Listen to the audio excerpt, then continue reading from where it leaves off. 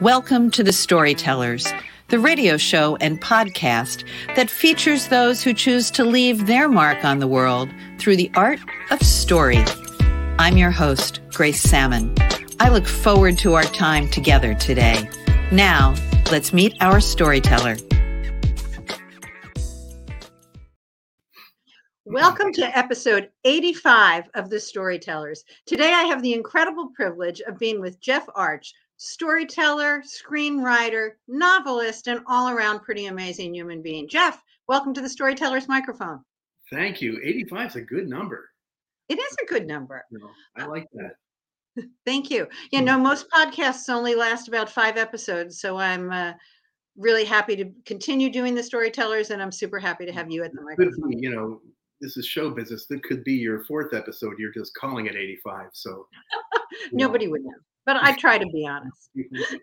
But by way of introduction, although you don't need one, I love that when I was doing my background research for today, you wrote an off-Broadway play that opened and closed in the same week.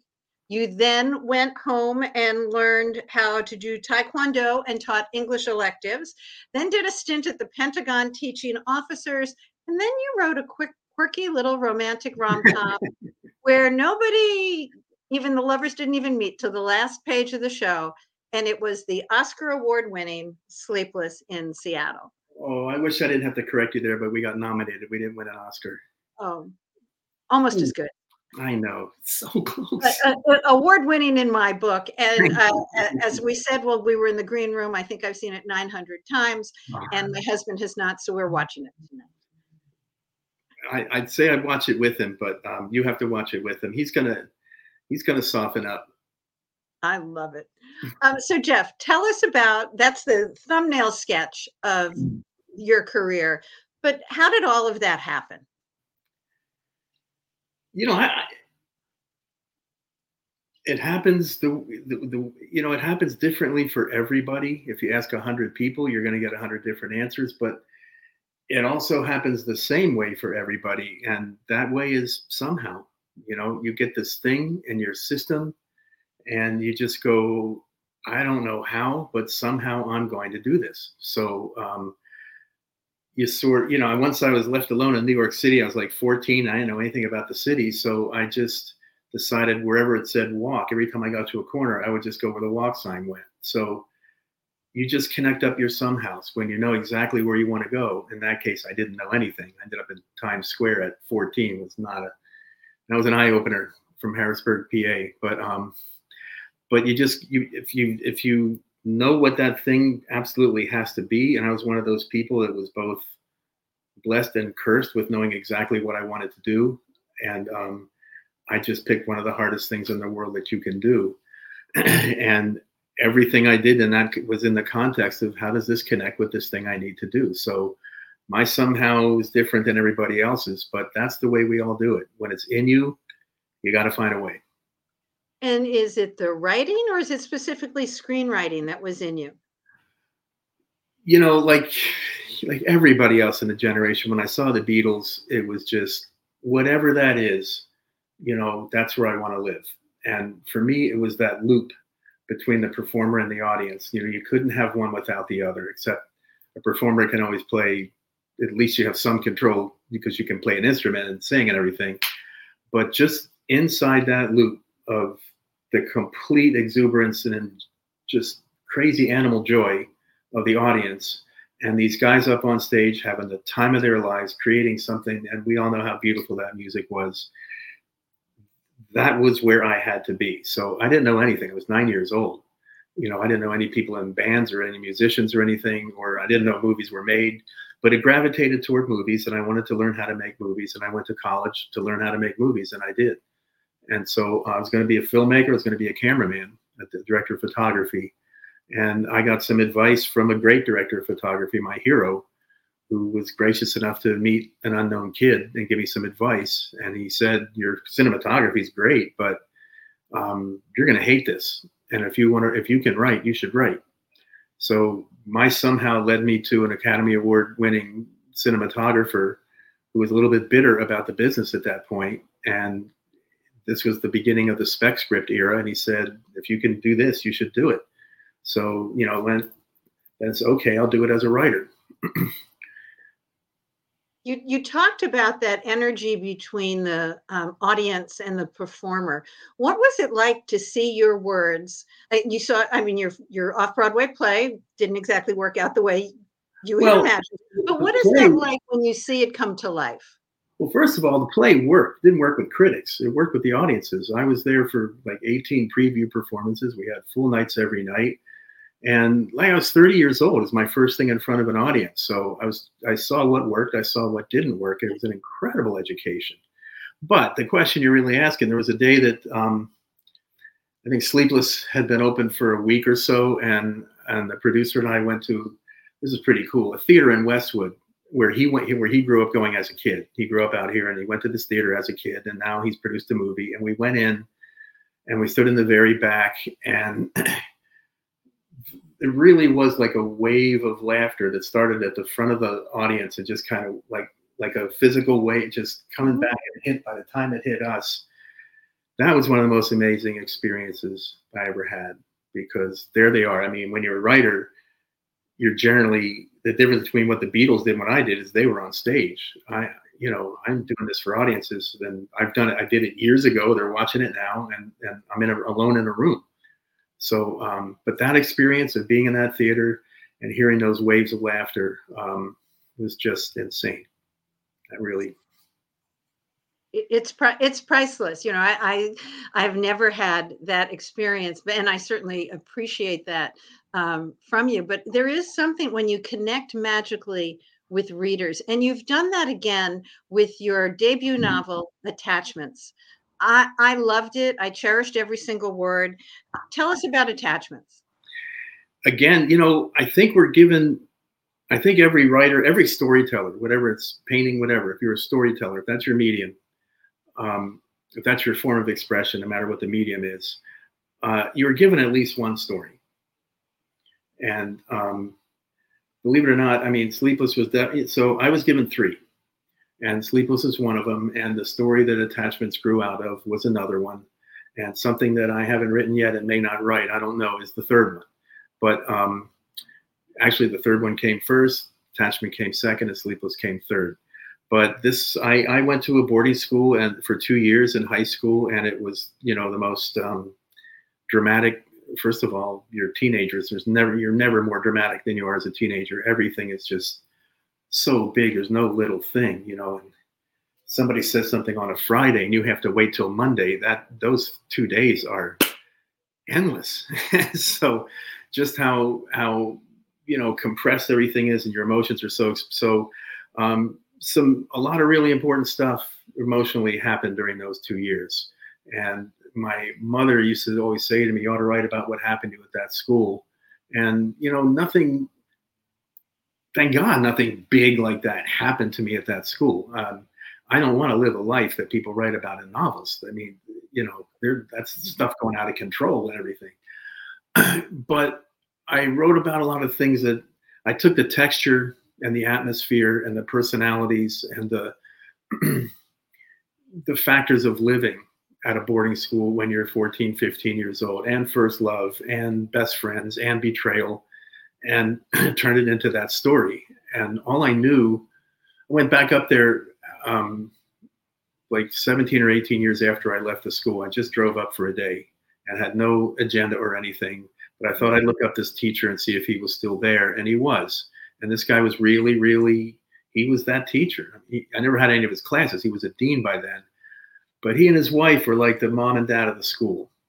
And once we put together, he remembered who I was in a few seconds. And then we spent the day talking. And on the way home, I got the idea for Attachments. And that was 1988. And it didn't come out as a book until 2021. So those characters, that story, that just has never left me. So anybody that's known me since 1988 has, whether I talked to them about it or not, that story and those people were inside, just dying to get out. It took a really long time. I think it's such an interestingly, deeply layered story. It starts with a deathbed request, if you will, and secrets are unearthed, but the interplay between the friends, the secret that has been kept all of these years, I think it's masterfully written. So I'm glad it finally came out after 1988. I read somewhere that you had opportunities to change the story around, but your characters wouldn't let you. Well, I noticed a pattern, and when publishers and agents and stuff give you suggestions, it's not necessarily about how to make the book better. It's about how to make it easier for them to sell it. Okay. And so what I kept hearing was, I love this book. I couldn't stop reading it. And usually I stop reading books by the page, whatever, 30, 40. But I read this all the way through and I loved it. But I don't know what shelf to put it on. That's what I was hearing. It's not young adult. I don't know if it's literature. I don't know if it's this. I don't know if it's that. And so if I don't know what shelf to put it on, I don't know how to market it. So one publisher had the idea to make these kids college kids instead of high school kids. And somehow in her mind, she would know what shelf to put it on if they were college kids. And it would have been pretty lucrative. So, I would have been nuts. One thing is, I've learned how to take feedback. I've learned how to take suggestions, and even wild suggestions, because you can't be closed. And first of all, as a writer, you got to see if you can flex your muscles and make it happen. So I thought, okay, well, there's a pot of gold at the end of this. Let me just see if I can make them college kids. And they wouldn't do it. It's the weirdest thing, and anybody who's ever a writer knows this. They just wouldn't do it. When you're working with them, they take a life of their own, and when they work with you, stuff comes out of their mouths that you couldn't predict. You had no idea they were going to say that, and you want to follow that for a while. And they make it easy for you. So even if you have an outline, sometimes they have their own idea, and you go, well, it's like an actor working the scene. Well, let's see what you can take it where you're thinking, and then you got to bring them back sometimes. But they just refused to be college kids. And they was just like, they sat there with their arms folded, and I'd say, I need something here. And they'd say, screw you. So, Jeff, I heard that at one point you were asked to reorganize your characters somewhat to see if it might be a better sell. Well, and your characters didn't want anything to do with that. Can we talk about it?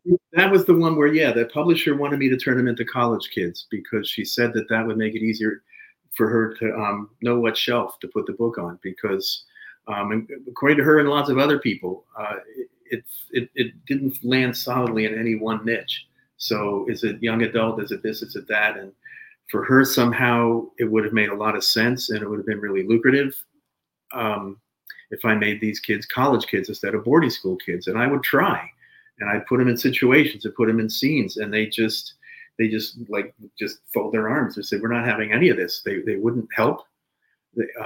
Nothing flowed. They wouldn't come through with their own lines. And I had then I had to leave them aside and really ask why. And the thing is, the things that happen in the book, there's a teenage pregnancy, and there's a betrayal, and by the time you're in college, those aren't the same size problems. And the way these kids react to what happened when they were teenagers, if they were even 3 or 4 years older, there's no book there. And so, you'd know what shelf to put it on, but nobody would take it off the shelf because it just wouldn't be good enough. So that's a big example, but there were times when I would just need them to do something. And if it was in any way manipulative, they wouldn't, just like teenagers, they wouldn't do it. They were a teenage kid. They would not do it. And nothing, nothing came. And when you're in the same direction together, it's incredible, because, there's 5 or 6 main characters that all get their own chapter, and it alternates and weaves in and out. And when I would get done with somebody's chapter, I'd say, okay, who's next? And I would just kind of like they're sitting on a basketball team bench. Who wants a chapter? And somebody would say, put me in, coach. And then I'd say, okay, well, where were you last? And I'd catch up to where they were, and then just continue their story, and just sort of wove all those 5 or 6 stories in and out like that. When I was doing stuff that was in harmony with where they came up with stuff all the time. And I think you're right. I don't think people who are not writers understand that they are total entities of their own volition, do what they want, and totally mess with our writing heads. But I love the way you described it so vividly, that they were their characters. They were there with their arms folded. You see it happen in a lot of romantic comedies, a lot of the medium and not very good ones, even if they make a lot of money. There are certain things that have to happen in a romantic comedy. And almost scientifically, by this page, by minute 20, by minute 30, these things have to happen, or it just doesn't hold together structurally. But it's really hard to come up with organic ways for those things to happen. So you do inorganic ways. You just kind of force it. And you can tell. You can tell. And as an audience, first of all, as an audience person who doesn't know anything about movies, just wants to go to the movies, romantic comedies, they work on, if there's charm, if there's 2 or 3 little funny things, that's the hit that they needed, and they go home. But to really, really deliver on a romantic comedy, you have to really have organic reasons for things to happen. And those are few and far between, because let's face it, anybody who wants to be in love can figure it out. It's 2023. There's nothing, in the way. Why are you drawn to rom-com? Well, you don't have to do any research for those. I mean, I grew up watching a lot of them, the Jack Lemmon ones and Tony Randall was in all of these things. And, I even watched the Doris Day and Rock Hudson ones, but, from that to Some Like It Hot, nobody was in it, except with the exception of Some Like It Hot. Nobody's ever really in any physical danger in those things. They're not jumping off buildings. It's not, diseases don't happen. It's just about people just tripping over their own feet and trying to learn how to walk. And it was, emotional territory I could deal with. And they're about love, even though the characters can't really actually be looking for love, but they're about love and connection. And look, they usually take place in my practical head coming in later in life. Wait a minute, these usually take place in big cities where there's hotels nearby. You don't have to go, I'm not going to write Romancing the Stone because they had to go in and shoot in some treacherous places. I don't know. They're closer to home. That's the short answer. Romantic comedies are closer to home. Then I'm not going to do Saving Private Ryan. We all have our niche, and I love yours. And Attachments is decidedly not a rom-com. It's a love story for sure, but they got to earn it in this one. This is after you screwed up being a teenager, and then after you screwed up being, in your 30s, and you have a chance to say, hey, I screwed up both those things. How do I go forward? That's sort of where this book is, with people that, I guess in your mid 30s, you get a chance to stop and take a look, because by then you've pretty much done everything the culture told you to do. If you follow the script, you've gone to school, you've gone to college, you found a job, you found a partner, you got a house, or anywhere on that continuum. And then you stop and take a breath and you say, okay, well, now maybe I'm married to a person I'm not talking to anymore. Maybe all we do is take the kids to soccer games and do the stuff. Maybe this, maybe that, maybe this thing I did back 20 years ago, I should have done, you don't have a chance before then to stop and catch your breath. So this is about people who are going on with their lives and living on top of a deeply buried secret, who they've had to keep from each other, which is not a great thing for a marriage. And an event happens that forces them to deal with stuff they did when they were kids. And it's pretty ugly stuff. So, it's a chickens come home to roost story. That's what, every now and then, actually it's a gift. Doesn't feel like that at the time, but our past doesn't let go of us. And anybody that thinks their past does let go of them, is either disillusioned or they've, become a monk and they've learned how to let go of everything. So why a novel with attachments? Why a novel in that format? Because these people didn't want it to be a movie. They, there was more. I did write it originally as a movie, and it was a great little script. And after a while of trying to sell it and getting so close so many times with some big actors and big packages, it just sort of felt like it had moved on. So I put it away. And about 8 years later, I took it out again and just said, you know what, this is supposed to be a book. So I remember this kid in high school wrote a short story where he had little chapter names for each character. I don't even remember the story, but I just remember that style. And I filed that away at age 16. And so now it's 1998 and I'm deciding to write this book. And I went, well, first of all, with a screenplay, you got like 120 pages. Stuff has to happen, and it has to happen in that amount of time, and that's it. With a book, who knows? You can tell, as long as you keep it moving, it can be 1,000 pages, but you don't know where it's going to end. So what I realized when I considered it as a novel, that I already had an outline. I'd already worked out a lot of story problems. So, and I knew what the end was, although it didn't end up being the end. It changed a lot of times. But I knew going in, this is, these are 3 kids, a runaway, and a teacher. And how are you going to make that happen? So I really liked switching from screenplay to novel because suddenly you could just expand like crazy. You get to I love our language, and you get to really play with language in a novel. In a screenplay, the way you play with language is to shrink everything down to the least possible amount of words it takes to say something. And in a book, you still have to do that, but you just have permission to go a lot more places. So, I never started out to write a novel. I was going to write movies for the rest of my life, but this thing just wanted to be a book. Well, I'm glad it is a book. And now you have a new project, Tiny Houses. Tell us about that.